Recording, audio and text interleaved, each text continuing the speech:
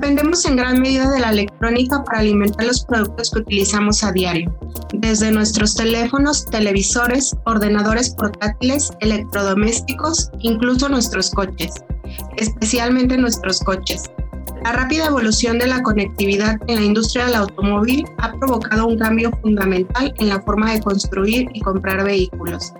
Donde antes había acero y pistones, ahora tenemos fibra de carbono y chips electrónicos conectados al Internet de las cosas.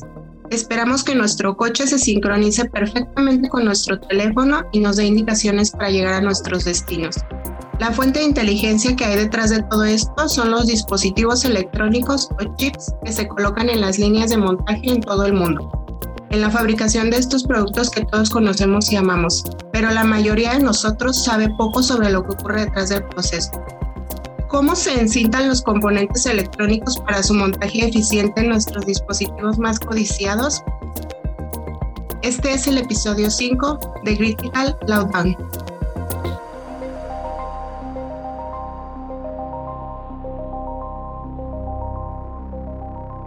Mi nombre es Betty Hernández y soy gerente de ventas en EPS Global. Hoy platicaremos con Carlos Rodríguez, director general de EPS México, con sede en Querétaro. Entremos de lleno. En primer lugar, Carlos, ¿puedes explicarme y explicar a nuestros oyentes qué es exactamente el encintado de componentes? Gracias, Beatriz. El encintado de componentes es un proceso de empaque de cualquier componente en pockets individuales en un carrier tape.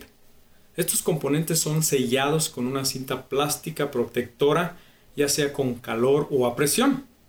Este encintado puede ser para cualquier componente electrónico, electromecánico o incluso piezas metálicas.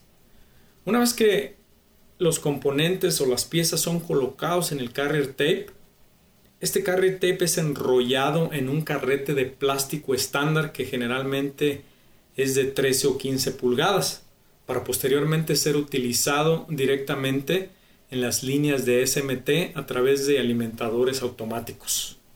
Ok, Carlos, ¿a qué sectores podemos ofrecer el servicio de encintado automático? Tenemos todo tipo de clientes, desde los llamados OEMs o los Contract Manufacturers. Principalmente estamos con la industria automotriz, telecomunicaciones, médico, industrial e incluso línea blanca, entre otros. Cuando dices línea blanca, ¿a qué te refieres?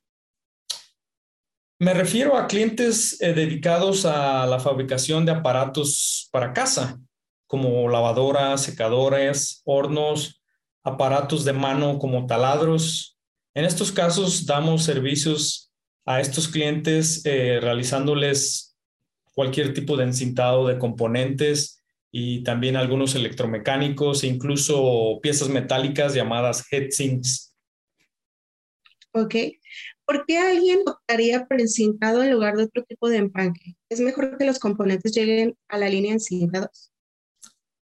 En muchos de los casos, el beneficio de que vengan los componentes encintados al momento de alimentar las líneas de SMT, esto porque es más rápido este proceso, menos costoso y requiere menos espacio. Además de que es frecuente que las líneas de SMT estén seteadas para trabajar de esta manera, con alimentación de los componentes en rollos a través de sus feeders. ¿A qué te refieres con SMT? ¿Qué es la tecnología de montaje superficial? SMT simplemente significa que los componentes electrónicos se ensamblan con máquinas automáticas que colocan los componentes directamente en la superficie de las tarjetas electrónicas. Esto en lugar de ser soldados a través de pines. Por lo tanto, cuando se trata de ensamble de tarjetas electrónicas, SMT es un proceso muy eficiente y muy utilizado en la industria de la electrónica. Estamos inmersos en una crisis de la cadena de suministro mundial, lo que significa que las compañías están buscando componentes en donde los encuentren e incluso usando componentes con códigos de fecha antiguos, con indicadores de humedad vencidos. ¿Qué puede hacer EPS por mí en esta situación? Pues primero que nada necesitamos averiguar el estado de los componentes.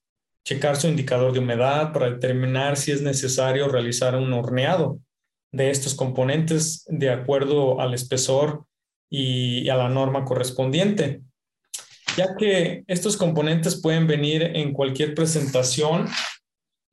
Podemos, una vez teniendo la información adecuada, la geometría, podemos proceder con el encintado de estos componentes. Y una vez hecho esto, podemos entregar rollos completos listos para el cliente para ser alimentados en sus líneas de SMT. Así que no importa en qué presentación te lleguen, a granel, en caja, en charolas, vainas, se puede cambiar a tape and reel. Por supuesto, la presentación en la que venga el componente, nosotros podemos encintarlo, ya sea un componente estándar o customizado. De igual manera, para casos customizados de alto volumen, tenemos capacidad de realizar este proceso de encintado en ball feeders o equipos automáticos. ¿Y este proceso es exclusivo para componentes electrónicos? No necesariamente. Aparte de los componentes estándar como VGAs o QFNs, QFPs o SOICs, como se llaman en la industria, también podemos encintar componentes electromecánicos como relevadores, transformadores, conectores, terminales, algunas piezas metálicas, disipadores de calor. Para estos casos de componentes customizados, podemos desarrollar y fabricar el carrete o la cinta, como le llamamos. Básicamente, en otras palabras, cualquier componente que ayude a mejorar la productividad de las líneas de SMT lo podemos encintar. ¿Existe alguna limitación en cuanto al tamaño de las piezas? No, básicamente podemos encintar un buen rango de medidas que van en dimensiones desde 8 milímetros hasta 72 milímetros de ancho y una profundidad de hasta 20 milímetros. Espesores para la cinta o carrete de 0.3 a 0.5 milésimas.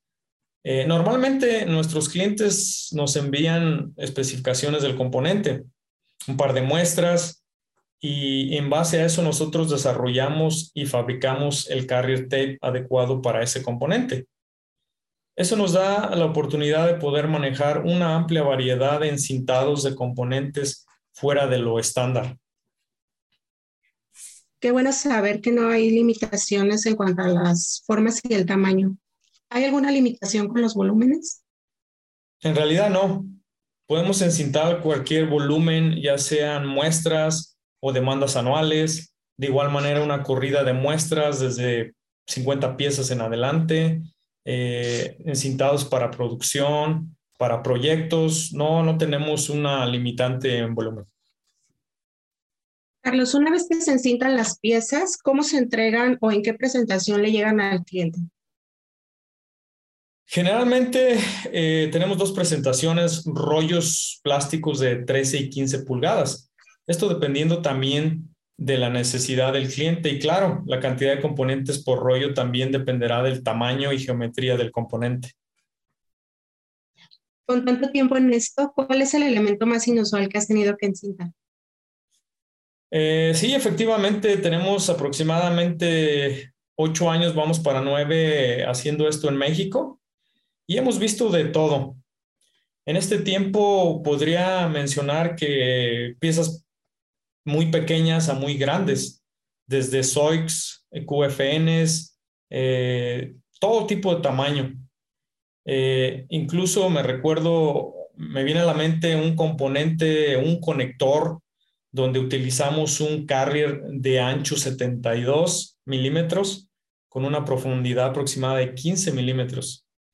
Ese encintado fue todo un reto, pero al día de hoy sigue funcionando bastante bien. Hemos también tenido casos especiales con encintado de componentes QFNs, en donde hacemos uso de nuestra tecnología para checar coplanaridad. Es decir, hacemos uso de una cámara 3D que nos sirve para inspeccionar los pines de los componentes QFNs.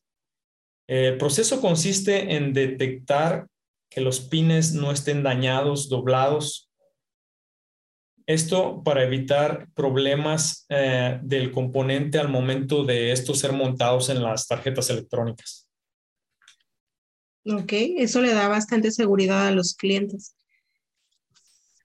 Si les envío mis componentes para encintar, ¿cuánto tiempo tengo que esperar para que me los entreguen encintados? Depende mucho del volumen y si es un componente estándar o customizado. Para componentes estándar podemos reaccionar tan pronto como 24 horas, siempre y cuando tengamos el carrier. Para componentes customizados es un poco más complejo y necesitamos más tiempo, ya que hay que realizar el herramental, desarrollarlo también. Y este puede ir desde 2 a 4 semanas, dependiendo de la complejidad de la geometría y el tamaño del componente. Así que como cliente ahora entiendo el proceso y lo que ocurre cuando les envío componentes.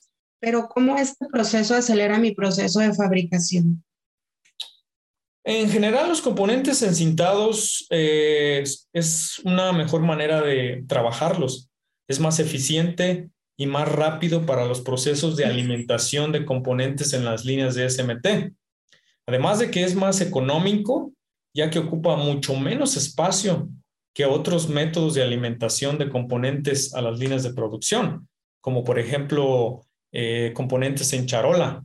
Un rollo de 24 milímetros no te ocupa para nada el mismo espacio que una charola que puede tener un ancho de hasta 150 milímetros. Además que es más fácil la alimentación y el proceso en sí. Bien, Carlos, has mencionado que fabricas carrier a medida para componentes de tamaño o forma no estándar. ¿También vendes carrier? Es correcto. También vendemos carrier estándar o customizado. También vendemos cover tape, rollos plásticos, bolsas CSD, charolas customizadas. En las charolas necesitamos hacer un análisis de la pieza para desarrollar la charola. Ok, ¿disponen de esta capacidad en todas sus sedes de México? Sí, es correcto. Podemos realizar estos servicios en cualquiera de las 4 localidades que tenemos en México, que son Querétaro, Guadalajara, Reynosa y Chihuahua. ¿Y fuera de México ofrecen encintados en algún otro lugar del mundo? Sí, así es. Tenemos estos servicios de encintados en todas las 23 ubicaciones de EPS alrededor del mundo. Así que sin problema podemos apoyar a nuestros clientes desde cualquier localidad. Además de otros servicios que hacemos como la programación, horneado, quiteo, diferentes servicios que tiene cada localidad específicamente por los clientes que tiene localmente. Gracias, Carlos. Solo me queda una pregunta y te pediré que profundices. ¿Qué tipo de tendencias estás viendo en la industria electrónica? Pues por el momento, como todo lo estamos viendo, hay una escasez enorme de semiconductores y nuestros clientes están consiguiendo componentes de donde sea, en la presentación que sea, incluso con day codes antiguos, componentes que requieren ser horneados, reempaquetados. También estamos viendo un aumento considerable de servicios de encintado en todas nuestras localidades a nivel global. Los clientes están tratando de asegurar sus materiales, no importando no vengan encintados de Asia, ya que están teniendo un costo adicional y mayor tiempo de entrega. Por otra parte, muchas de las compañías están también poniendo atención al Internet de las cosas. ¿Cómo es que ellos pueden asegurar sus productos conectados al Internet? Es decir, proteger su propiedad intelectual para prevenirse de ataques o hackeos maliciosos. Para esto, las compañías necesitan aprovisionamiento seguro o secure provisioning, como se dice en inglés. Este servicio también lo ofrece EPS Global. Ok, gracias por platicar conmigo hoy, Carlos, por darnos una idea de lo que ocurre detrás del proceso en el encintado de productos electrónicos. Por ahora lo dejaremos aquí y hablaremos de la programación de circuitos integrados y de cómo el horneado de componentes puede ayudar a restablecer la vida útil de los semiconductores, de cómo aliviar la escasez mundial de chips y de cómo la seguridad del Internet de las cosas es cada vez más importante para los productos conectados en los próximos episodios de Critical Lockdown. En este podcast hemos cubierto varias tecnologías y términos. No olvide que toda la información que ha escuchado hoy está disponible en nuestro sitio web en epsglobal.com/podcast. Hay más información sobre nuestros servicios de programación y encintados en nuestro sitio web epsprogramming.com. Hasta la próxima. Gracias.